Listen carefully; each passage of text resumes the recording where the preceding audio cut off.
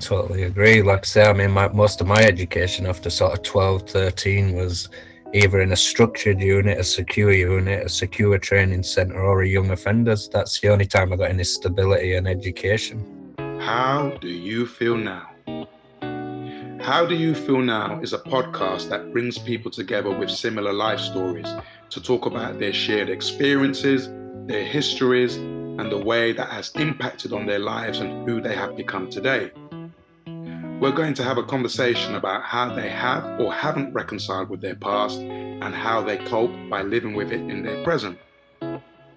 This is a safe space for us to share and be vulnerable with each other, having survived to tell the tale, inspired by my memoir, Little Big Man.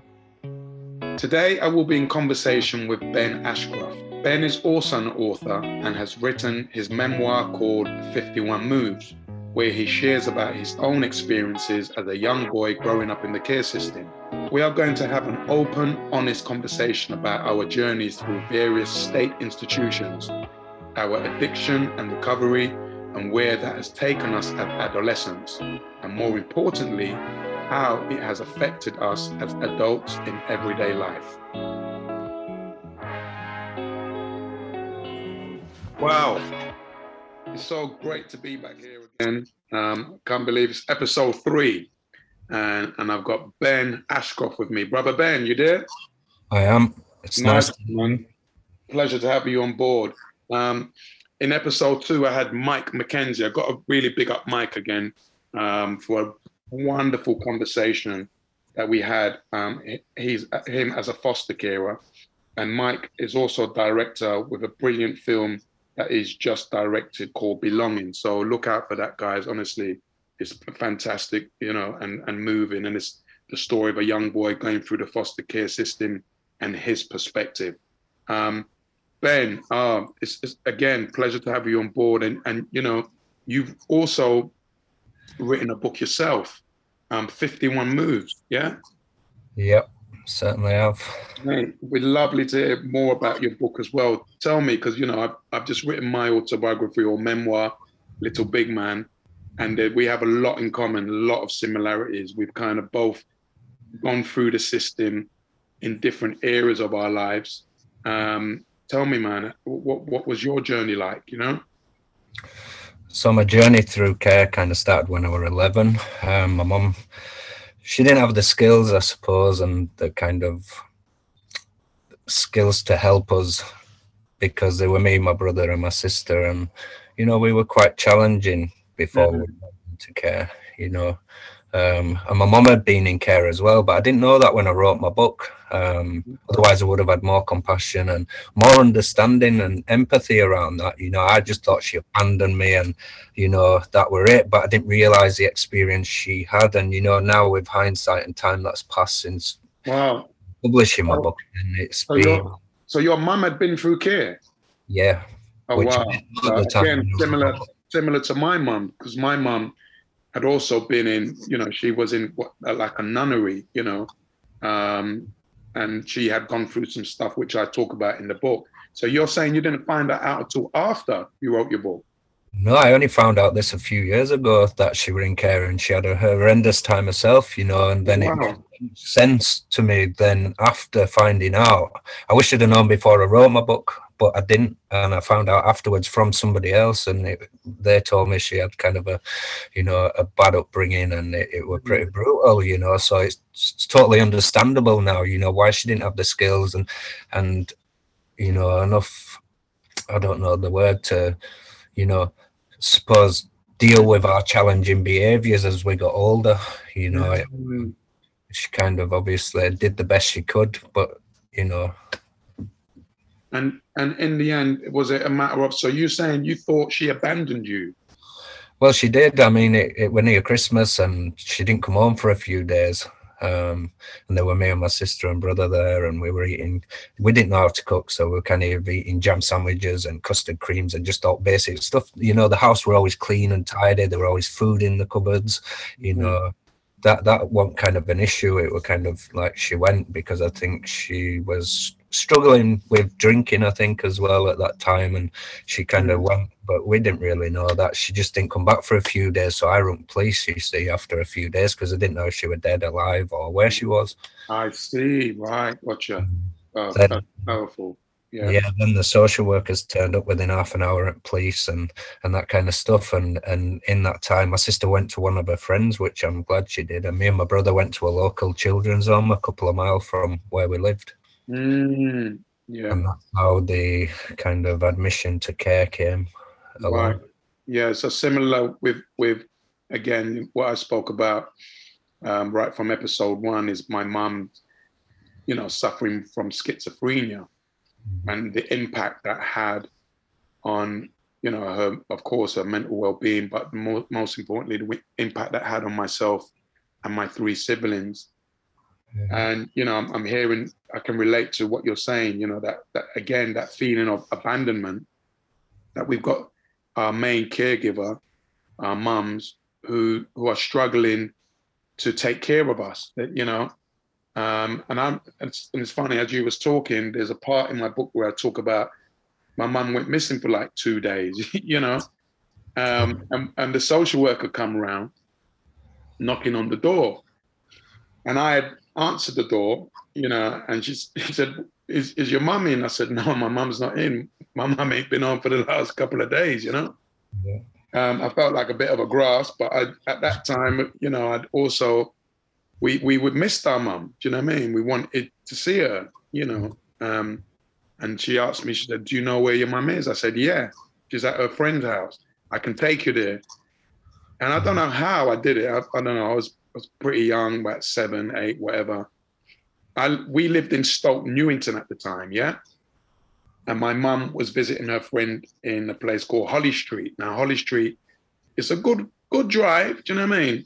But I managed to drive that social worker, you know, well, I didn't drive the car, but take that social worker in her car with me and my 2 sisters all the way to Holly Street, park up, found the block, wind through the corridors and found the door of her friend's place, knocked on the door. Wow. And my mum, when she opened it, you can imagine the look on her face, innit? You know what I mean? With social services and all her kids at the door. She's in there smoking weed, bless her. And the social worker had a really good chat with her. And, you know, afterwards, as soon as that door shut, my mum gave me the one rasp box in my face, you know. That for the next couple of days, I struggled to hear out of one ear. But the point I'm making is, you know, there goes, you know, that unable to cope, you know, unable to cope with raising their children because of their own struggles. And then to hear that your mum went through the system, you know, and had her own struggles herself, that's quite powerful. How did you find out in the end about her being in care? Well, we're actually, I went to church with my girlfriend and her friend, and one of the men that were at church were married to my mum's sister. And they're not married anymore. He's with a new lady now, and he kind of told me over a coffee and stuff like that, and he just said that my mum had a really hard upbringing and she had it tough and all this kind of stuff, and it kind of sunk in, and it was like, wow, you know, it makes things more understandable for me. Yeah. You know? Because obviously breaking that cycle of care is very, very hard to do. You know, and if you've been in care yourself, your children are so many times more likely to end up in care and that kind of thing. And it's like, you know, the cycle didn't get broken. Wow, yeah. And I can't really, you know, judge my mum for that. I can't be resentful for that. I can't be angry. I used to be angry for it, whereas I'm not now. Once I found out she'd been in care, it gave me such a better understanding of how it happened and why we'd ended up in care, you know. But I was angry for a long time. You know, I didn't find out where my mum was until I were in a children's home for a few days. And then they called us in office and they're like, we found your mum. She were in Blackpool, quite far from me. So we wouldn't have been able to drive and find her. Yeah. And she was kind of drunk, apparently. And apparently she said she'll have my sister back, but me and my brother, she don't want back. because we're too challenging, and she doesn't have the capability to look after us. We're too challenging at that point. Well, that's powerful, isn't it? Do you know what I mean? When you like, you know, again, I can relate to wanting to go home and not being able to go home. Do you know what I mean? Yeah. And being told that your mum's not capable of looking after you. And it's like being HMP'd. Do you know what I mean? You know, for those listening, HMP'd is when you get a sentence on Her Majesty's pleasure, but you don't get an LDR date, a latest date of release. You don't get any date of release. And this happens to a lot of youngsters who've committed some serious crimes. They get HMP'd, so there's no date of release. So you don't know when you're going home. And it's just down to Her Majesty's discretion or whatever it is to let you out whenever they feel that you've learned. Do you know what I mean? But for me, being in the care system in them early days, I felt like I was HMP. Do you know what I mean, Ben?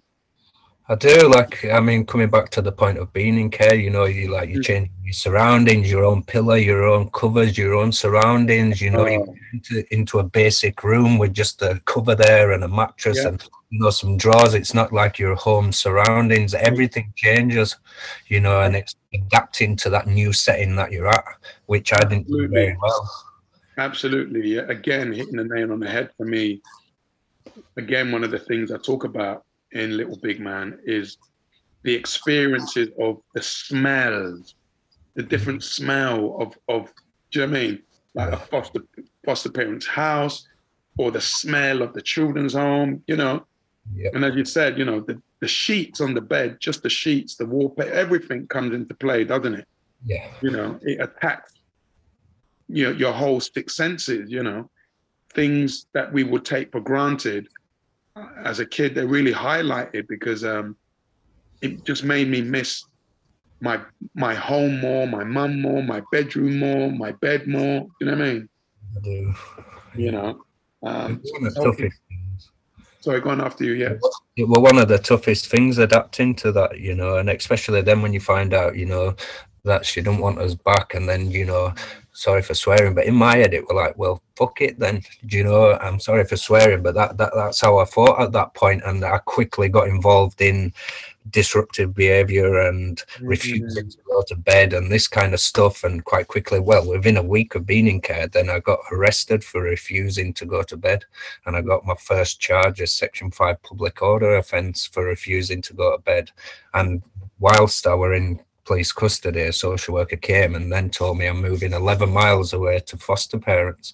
So within that week, I'd been split up from my mum, my sister, and now my brother. And I have a Section 5 charge pending going to court for refusing to go to bed, which is absolute madness. Ridiculous. I remember when I read that in your book, I was like, what?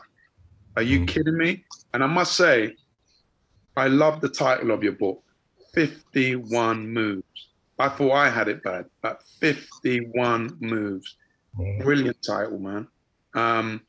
But yeah, you know, when I hear that, I thought, flip. You know, I've lost count of the amount of times I was moved myself.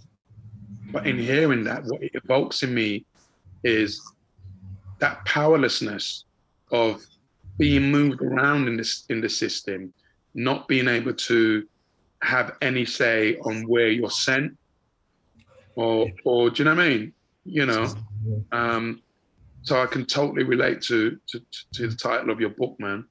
And you know, just powerful that, you know, as we spoke earlier, you know, not all of us come out the other end. Not all of us are able to write a memoir. Do you know what I mean? And share our stories. You know.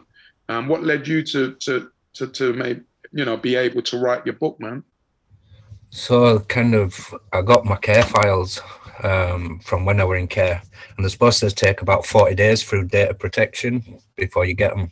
Well, mine took 9 months, and they had to employ someone else to come in to go through them and redact them and take all other bits out that they didn't want me to read and that kind of stuff. So I got all these, and there were 6 massive files. and they took a lot of stuff out. And the guy who did it, who came in independently to go through it and sort my files out, like I say, it took 9 months instead of 40 days. But for me, when it put black marker on the stuff that they didn't want me to see, if I held it up to the light, I could see through it. So I still got to see everything. Not that they wanted me to see that, obviously, that's why they marked it out. But I read my files, you know, and within that files, you know, there was like 2 pieces of paper out of the whole files that were positive, that were written by a residential care worker. And the rest of it were negative. And then I also within there got a list in chronological order of the moves that I'd have and the placements that I'd been to, and you know, some lasted only 24 hours and I were gone. Right. And you know, that's how I kind of came to it. And someone said to me, why don't you write a book? And I thought, longest thing I've ever wrote before that was a 2-sided piece of paper from a young offenders institution. My grammar, punctuation and spelling were horrendous. I didn't know how to use a computer. I was computer illiterate at that point. And you know, I spent about 9 months trying to work out this old tower computer and how it all worked. And, you know, I mean, I'm lucky I got help from an assistant professor. She edited it for me, which I was so grateful for, because, you know, it was just like, I didn't even know about paragraphs and chapters and all this kind of stuff, you know. I genuinely didn't, and I got help, you know, and over the time I've learned now how to spell and punctuation and grammar. I'm still not amazing, but I'm way better than I was. Totally. I think strangely, because when I started writing mine, before I started writing, I was doing the research and, you know, you know, all my notes and whatnot. And I did contact the social services to see if I could get my file, but there were so many bloody hoops to jump through. And they said I could get it, but I just thought, you know what, let me just crack on, man. Do you know what I mean? Because there's a part of me as well that I just don't want to have nothing to do with it. Do you know what I mean? You know, at all, you know. And it's like, okay, well, we could do, but you have to do this, you have to fill out that, we have to get the consent of this and all of this stuff. And I just cracked on with it. But, you know, going back to what you was talking about, you know, especially the part where you got sectioned for not bloody going to bed. I was one of those kids that would kick off in the children's home. Do you know what I mean? Yeah. And again, there's a part I talk about when I'm being held down. Again, it reminds me of being banged up and you know, screws are, you know, holding you down, you know, and carting you off down the block. Here I am in the home. They had their alarm that they pressed, they had their own, you know, emergency alarm. And boom, you know, here I am being held down. I've got 3, 4 of them on top of me. I'm like 8 years old or whatever it is. Do you know what I mean? I do. I've been trained in very, very different ways, because there was no kind of restraint policy back then. They just did what they did and just flattened you basically and twisted you because different positions. And you know, nowadays, I mean, I'm lucky. I did price training, MAPA training in restraint, because as an adult, I worked with kids in care, so I learned stuff, and I can tell you now, the restraints I were should have been called assaults, because they weren't restraints. There was nothing I learned that I got done on me. Yeah. And the thing is, back then, things were completely different. Do you know what I mean? I think we're similar age. You know what I mean? 70s, 80s. There was no handbook. There was no handbook about health and safety and you know how you manage, as you said, you know, restraints in a healthy way. It was just that if you kicked off, that was it. Boom, that alarm went. Everyone was on you. You know. I've got one time. I'm under a pile of them, and again, you know, I don't want it to sound like it's totally one way. They're trying to do their job as much as, you know, I'm kicking off over whatever I can't even remember. But I remember one time I was flattened. It was a summer. Everyone had on flip-flops and whatnot. And I just remember seeing this toe that was in my view, and it was right near my face. So I just grabbed hold of this toe with my bloody mouth, and I just bit down on the toe. And I held that toe hostage, man. And I was like, you get out my room, get out my room, get out my room. Yeah. I ain't letting go, you know.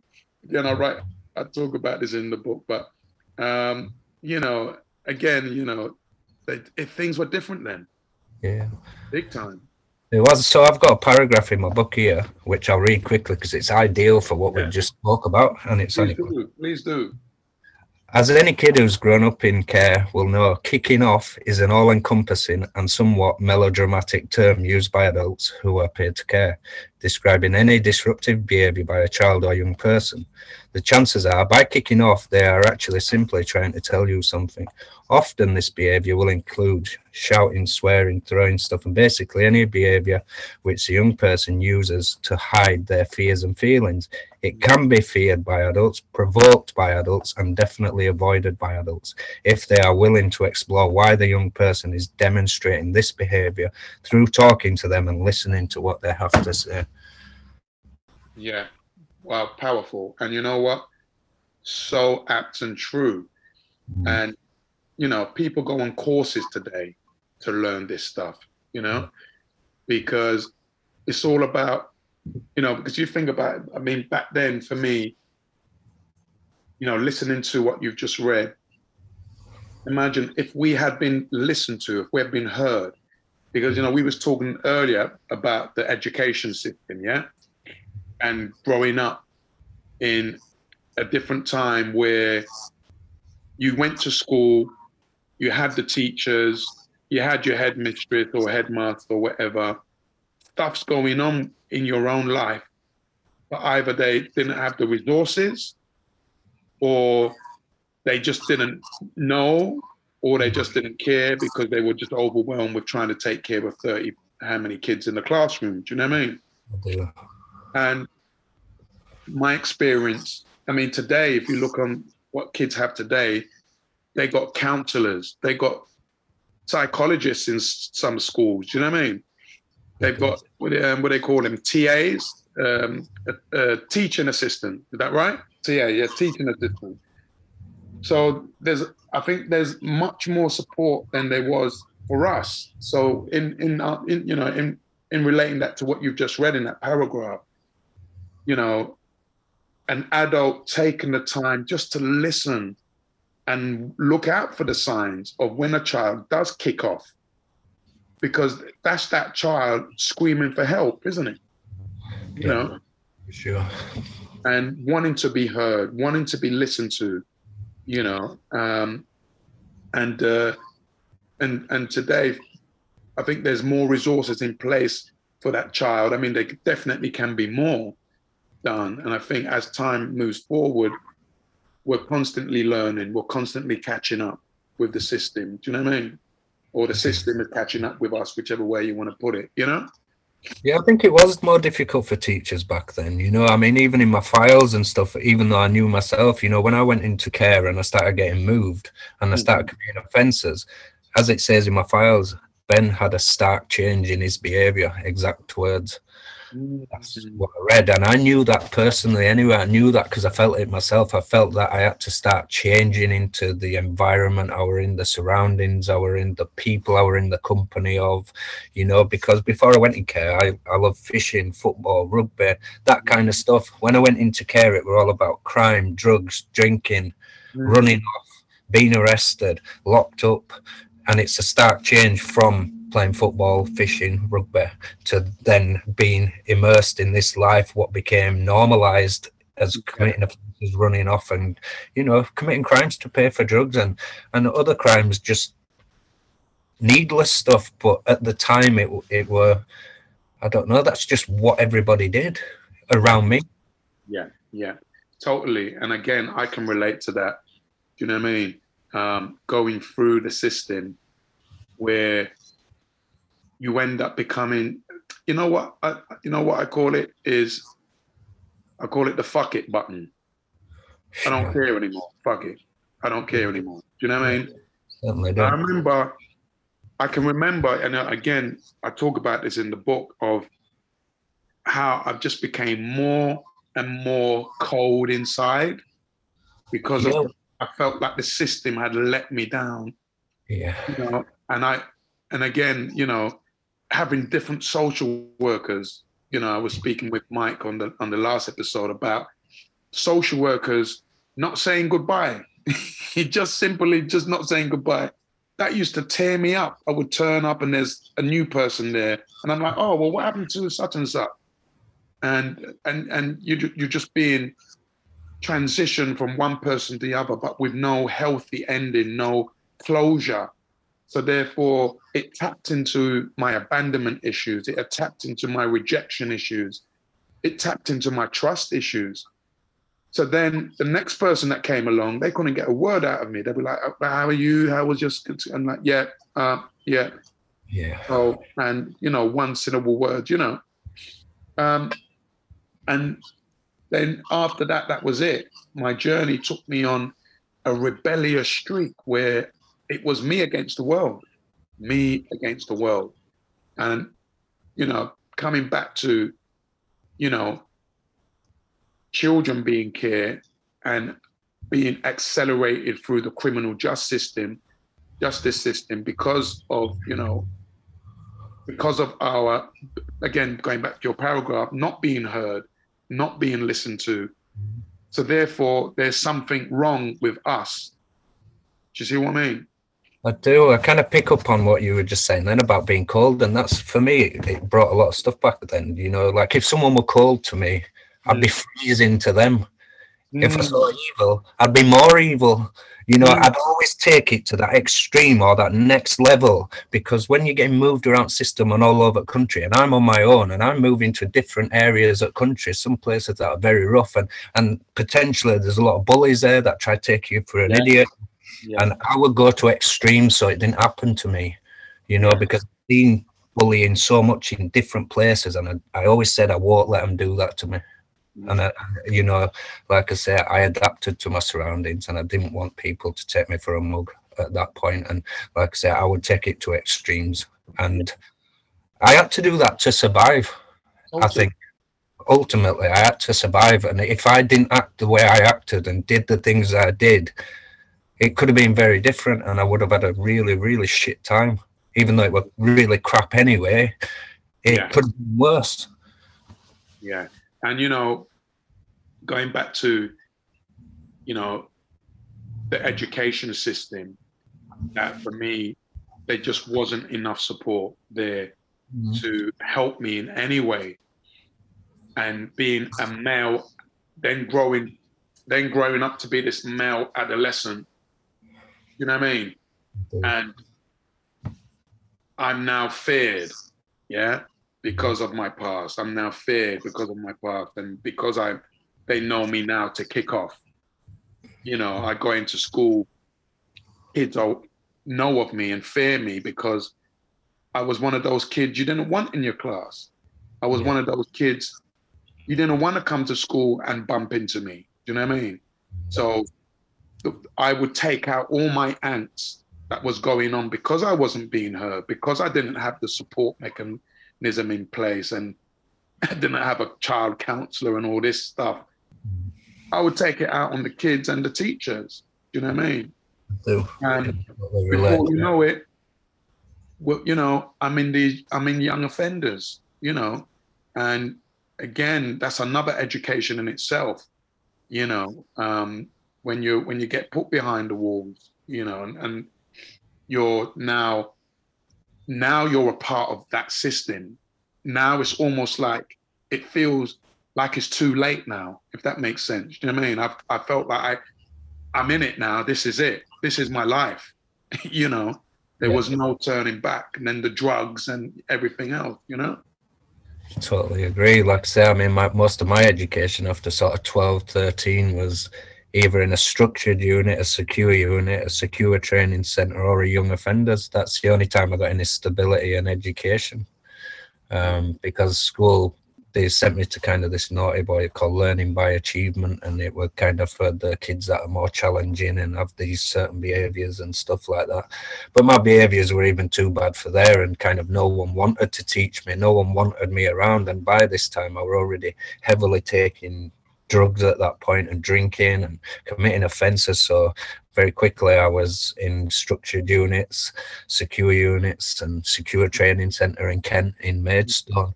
I was one of the very first people to go to that when it very first opened, and it was run by Group 4. And the only good thing about Medway Secure Training Centre was the education. That's where I got some kind of stability and education. But the other side of it, run by Group 4, it was horrendous. Like the beatings we'd get, and they'd walk around with shields, and they'd name them like Armadillo and stuff. And then when a button got pressed on each unit, they'd run on. There'd be no kind of engaging you or talking to you. They'd just literally smash you with a shield and twist it up. And it were horrendous. There was some bad assaults there on kids that were there, you know, and myself included. There's a little passage from my book that I'm going to share with you as well.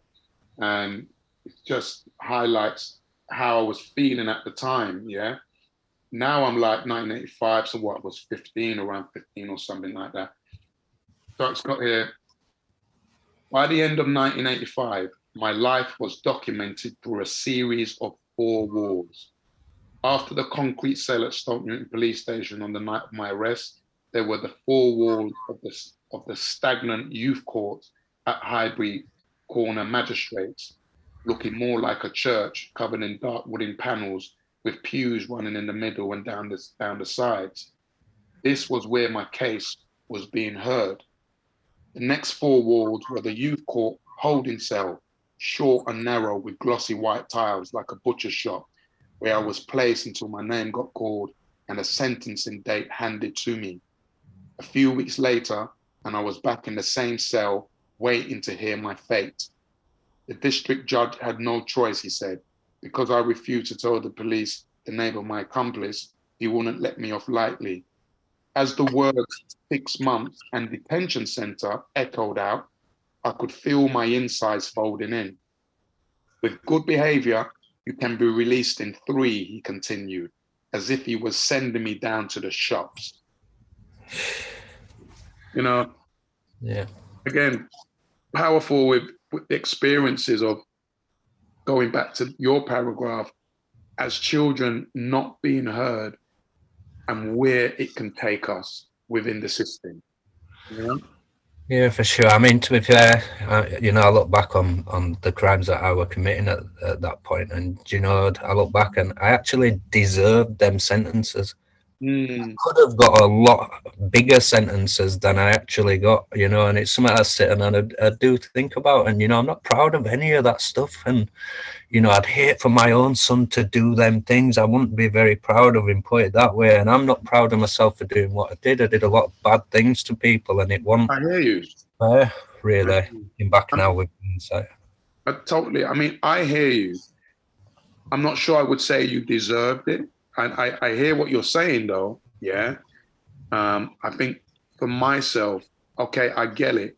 Yes, there are consequences for actions. Yes, there is consequences for when we behave in a certain way. But if I think about, you know, especially after writing this book, if I think about the damage that was done to me as a child in the sense of, you know, like you talked about, not being heard, no one to turn to, you're just thrown into the system. You almost become you know, it's like you've become a product of that system, like that self-fulfilling prophecy, isn't it? You know what I mean? Then at what point is the child being heard? Or what point does the child get heard? So that them wounds can finally heal. And for me, it wasn't until years later that when I found recovery after going through hell and back, you know what I mean, with the detention centers, the Borstal, you know, the young offenders and the prisons and all of that. It was only until I found recovery that I was actually introduced to my inner child, little Stanley, and I had to do the work around, oh, hold on a minute. There's this kid inside of me who's raging with the system, raging with what happened to him and what he went through, you know. So I found for me, there's an amends that needs to be made there. with myself. Does that make sense? Do you know what I mean? Yeah, it does. I mean, I'm still kind of struggling with that stuff, if I'm being totally honest with you. You know, I'm very hard on myself. No one can be harder on me than I am on myself, you know.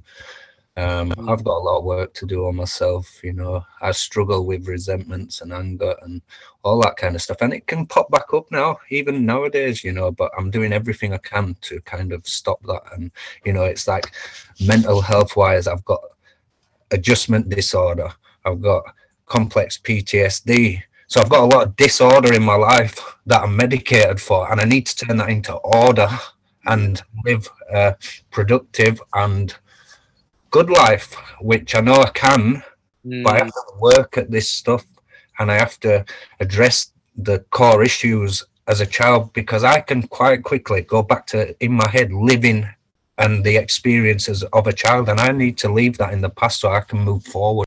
It's took me so many years to accept that I need mental health medication, and when I take that medication, things are all right. But I can get to a position in my head and I'll stop taking them, and very quickly it can change, and it takes me to a very bad place where I'm back using. I've relapsed mentally, also with addiction. And you know, the damage that I cause and the pain I cause to other people around me, you know, I'm seeing it so much more because, you know, as you know, I've had a recent relapse, and it's been horrendous. You know, like in literature it says, oh, it's unmanageable and stuff. It were unbearable, it were horrendous, and the damage I caused and the relationships I've damaged through me doing that is heartbreaking, to be honest. And it kills me every day, because as you know, you've met my other half in London and stuff, which at the moment obviously it's not on. And you know, I totally understand why, and I totally own that stuff. You know, I've caused these issues from doing what I was doing, and you know, I can't be resentful or angry towards her. You know, it impacts other people around you. It's like throwing a brick in water and then ripples around you spread out, and it damages. It's caused her harm. It's caused the parents harm, who have been nothing but good to me. They've treated me so well in the 3 years, and it's heartbreaking to see that, because I care about them a lot, and it's, you know, it's same for my sister. You know, she's stuck by me through thick and thin, and it's. You know, you don't understand and realize the damage you're causing when you're doing it, and it's become very apparent to me recently. You know, and you know what? That's great that you have this awareness now, because brother Ben, it takes time to heal. Yeah. It takes time to heal, bro. You know, and I hear your pain, I hear your sorrow. You know what I mean? I hear your regret. Yeah. You know, my journey for myself, being in recovery and looking at self, was I had to make peace with my inner child. Do you know what I mean? I had to make amends to him. You know what I mean? So that I could then, if I could be there for my inner child, be there for little Stanley, then I can be there for others. Do you know what I mean? Yeah. But I realized quickly I had to do that work around forgiving myself, you know, learning how to be a parent to little Stanley, learning how to be a father to little Stanley, a mother to little Stanley. Do you know what I mean? Yeah. All the stuff all that healthy stuff that wasn't there right from the beginning. Do you know what I mean? I do. And there's a lovely saying that goes, and I'm sure you heard this, you know, give me a child till he or she is 7, and I will show you the man or the woman. You know? Yeah. And I think them first 7 years spent on planet Earth are so imperative, so imperative. It really gets in the nuts and bolts of our DNA. And you're testament to that. You're testament to that. Like to this day, you're going through your stuff. Do you know what I mean? But yet you're still willing to do the work and look at yourself. And I've got nothing but love and admiration for you for that, by the way. Do you know what I mean? I just want to say it takes a hell of a lot of courage. You know, they say the longest journey any man or woman will ever make is from the head to the heart. Yeah. You know, from the head to the heart, because we're all busy escaping. No one wants to, no one really wants to look on this stuff. You know, we want to run away. We want to escape. If it's down to gym, work, drugs, alcohol, don't matter. Long as we don't have to look at ourselves. Now it's the, the TV and YouTube and TikTok and TikTok and Twitter and Twitter. I can't keep up with it all, mate. Yeah. But you know what I mean? But it takes a lot of courage to do what you're doing now, and which is looking at yourself, and for myself, my experiences, as you know, I've been in recovery for quite some time. Yeah. Even, it's been 28 years now. Awesome.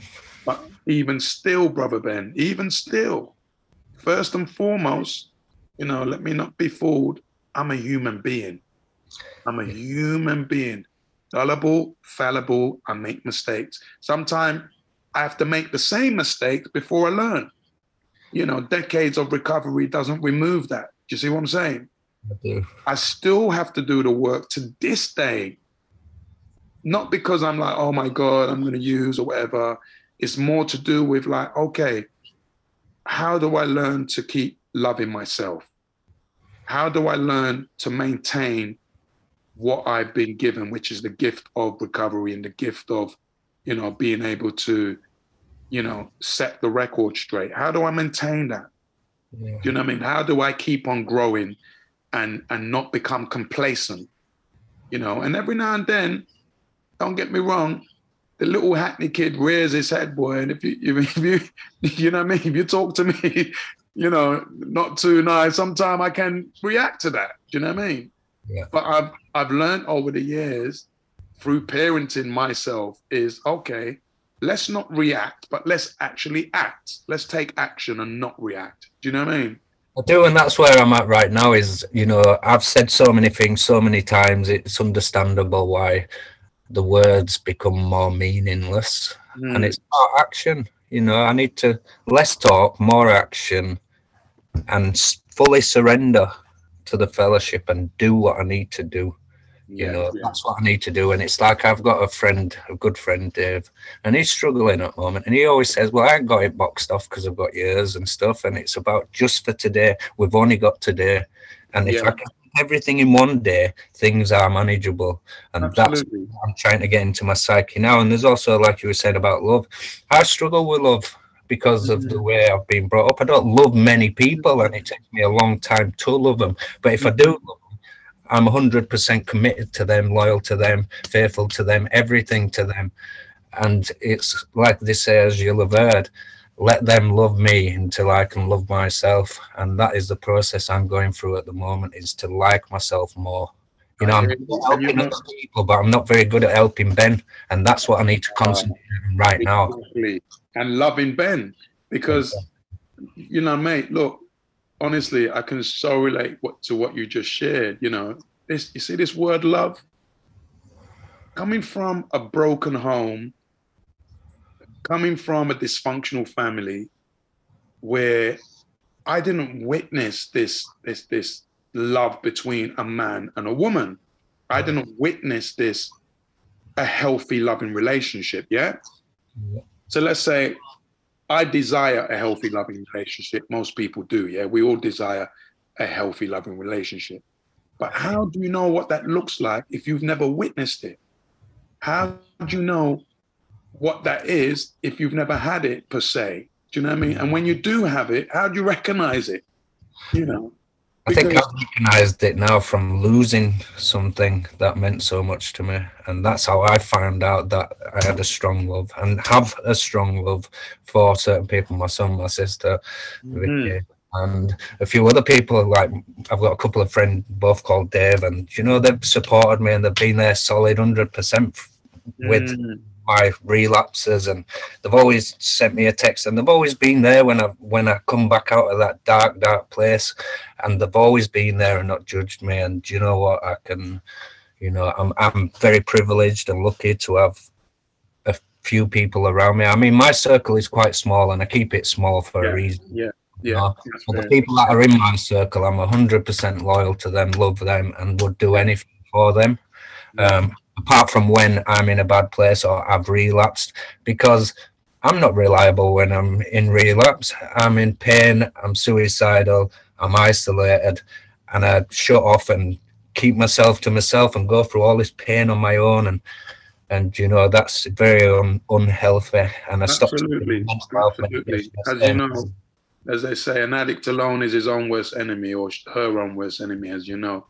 And for me, you know, on that context of, you know, love, and for me, it's what I've learned over the years is that I have to continue to love myself so Yes. that I can love others. I have to continue being gentle with myself so that I can be gentle with others.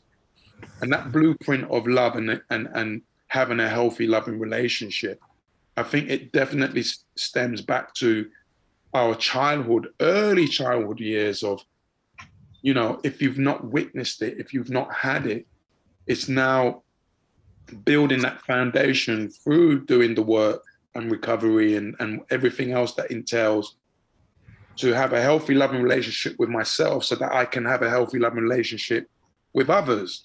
And it doesn't have to be with that significant other, as you've just said.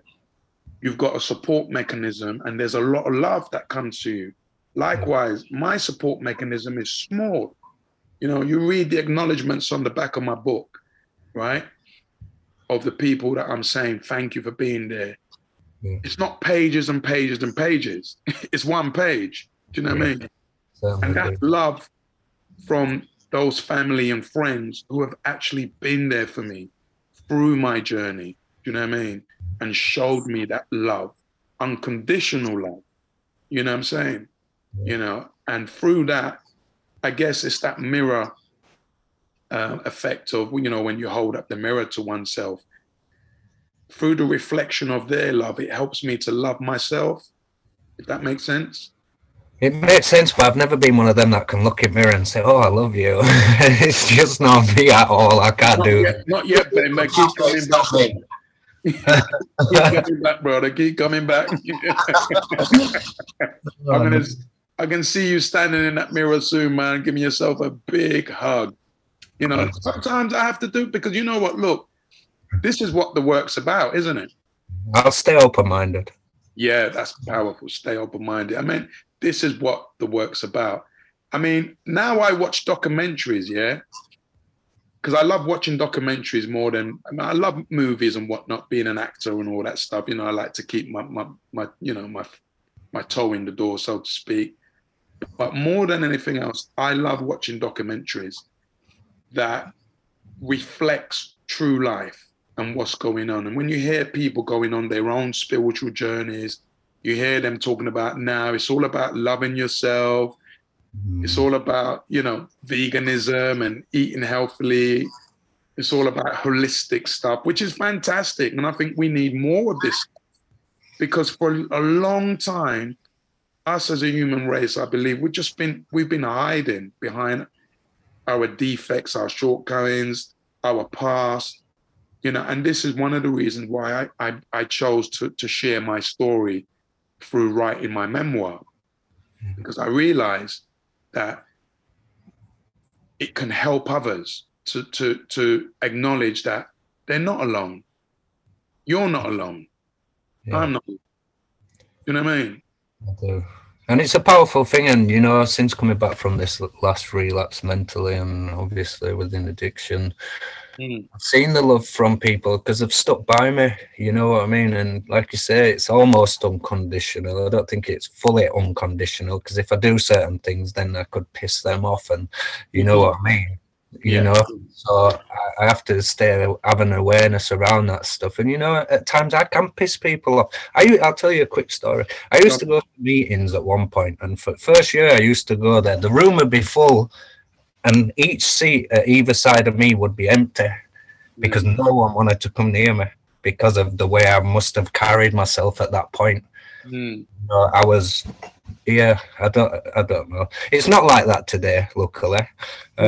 But at one point it was, you know, because like I say, I could be very resentful. People would piss me off. I don't like you. I do their thinking and all that kind of stuff. And it's, you know, I'd be in competition in my head with them, and, you know, it's weird stuff. And that's fair as well, because again, you know, again, I have to go back to our early days. I have to go back to our early days, honestly. You know, you we can't not take for granted them early days of the trauma one faced, you know?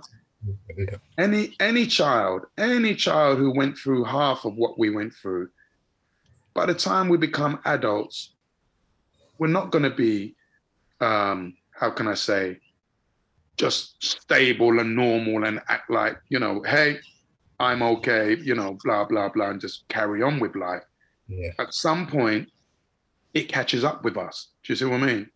And what Certainly. I'm hearing from yourself and what I can relate to is we have an awareness of it. We're willing to do something about it. We're not playing the victim. We're saying, okay, we acknowledge what's happened and this is what I'm going to do. Yeah. Yes. Like there's a lovely saying, I'm not responsible for what happened to me as a child. Yeah. But I am responsible for what happened to me as an adult. Yeah. That's my responsibility. Do you know what I mean? I do, definitely. So it's down to me how I now choose to write that next chapter of my life. You know, I have the power now. Where I was powerless, now I have the power. Do you know what I'm saying? Yeah. And I choose, like you've given back. I mean, you've done tons. You know, you've given back, you've empowered others, you've helped others. Like myself, we've both given back, you know, and allowed others to see that they don't have to go on the same journey. Do you know what I mean? You've done tons to help others, haven't you?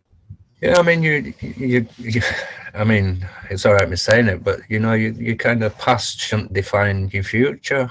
But sometimes I let that stuff get in the way of me, and it's not really.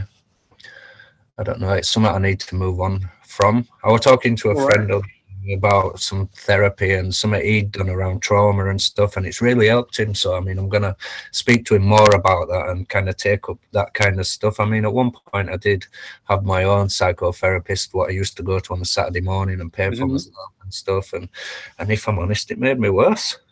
I don't think I got the things I needed from that. Mm-hmm. I mean, the thing is, you know, my my take on that is whatever it takes, whatever it takes. You know, I've done tons of counseling over the years, tons of counseling. And for me, I found it highly beneficial because, again, it goes back to that paragraph you read. It's the child being heard. Do you see what I'm saying? Yeah. Finally, after all these years, it was the child being heard. And the more I delved into the therapy way of life and the counseling, the more that I got to this stage where I realized that a lot of it, I wasn't to blame, if that makes sense. Do you know what I mean? Not Definitely. that one's playing the victim or whatever, but I wasn't to blame for a lot of the stuff. I wasn't to blame that my mum was schizophrenic and had a breakdown. I wasn't to blame that I ended up in children's homes and foster parents and shipped from place to place in them early years. Do you see what I mean? So, of course, I'm accountable for when I was out and I was a bit of a ragamuffin and up to no good. But what I'm acknowledging is through the power of that therapeutic value of one human being helping another. Yeah. I realized that, hold on a minute, I'm not alone with this. Do you know what I mean? And I deserve to be happy, joyous, and free. Yeah. And for me to do that, I'm going to have to work for it. It's not going to be handed to me on a plate, you know? Exactly. I've got another friend who also says, you know, you can go to all this stuff, but miracles don't happen. You've got to work to make them miracles happen. You can't get it from osmosis, for example, from just sitting there. You've got to partake in that, and you've got to put the work in. Absolutely, You know. absolutely, you know? Ben, we're going to have to wrap up, but we can talk all day. Honestly, we really could. You know, your book, 51 Moves, powerful, powerful. You know, anyone out there listening, you have to listen. You have to read this book. Very powerful, very moving. Pleasure to have a chat with you, and I'm glad you was available. You know, I've been in touch with you, and I've been messaging you like, "Hey, you okay? What's going on? Get back to me." You know what I mean? Glad to have you back, mate. Glad to have you back. And honestly, I wish you well on your recovery and your journey. And, you know, reach out to me anytime, you know that. And we can have a chat, yeah? You know, to finish like this kind of, I'm grateful that I'm present today and be able to do this, you know, because a month ago, 6 weeks ago, I wasn't present, as you know, and I feel so lucky to be clean, not quite serene, but getting there. Yeah. But just to be alive, because I didn't think I was coming back, Stanley. And you know, in my head now, I have it. If I go again, I'm not coming back. No one's going to see me again. Yeah, and that is very raw in me right now. And I need to keep a hold of that, of where it last took me to. And like I said earlier, less of the talking, more action, and do the work. And that's what I need to do just for today. Just for today, just do the work. You know, we turn up and we show up for life. You know what I mean? And, you know, trust me, Ben, you're not alone, mate. You're not alone. There's so many people out there who haven't gone through half of what we've been through, and they feel exactly the same, and some. You know what I mean? Because we're human at the end of the day, aren't we? You know, we're human. Yeah. But mate, thank you for joining me on How Do You Feel Now? And, you know, before we go, briefly, how do you feel now? Better than I did a month ago. Yeah. Yeah. I hear you. Progression better than perfection. Yeah, absolutely. For me, I feel an attitude of gratitude. Yeah. I feel grounded and just grateful to be on this journey and grateful to be able to talk to people like yourself who have been on similar journeys and are here to share our stories, to enable others and empower others to acknowledge that they're not alone and that it's okay to talk about this stuff, you know? So thank you again, and we'll leave it there. Nice one. Yeah, thanks for having me. Speak soon. Cheers. Cheers. This has been How Do You Feel Now with me, Stanley J Browne. How Do You Feel Now is a production by Jacaranda Books, publishers of my recently released memoir, Little Big Man, and is available in all major bookstores and online platforms where you can get your podcasts.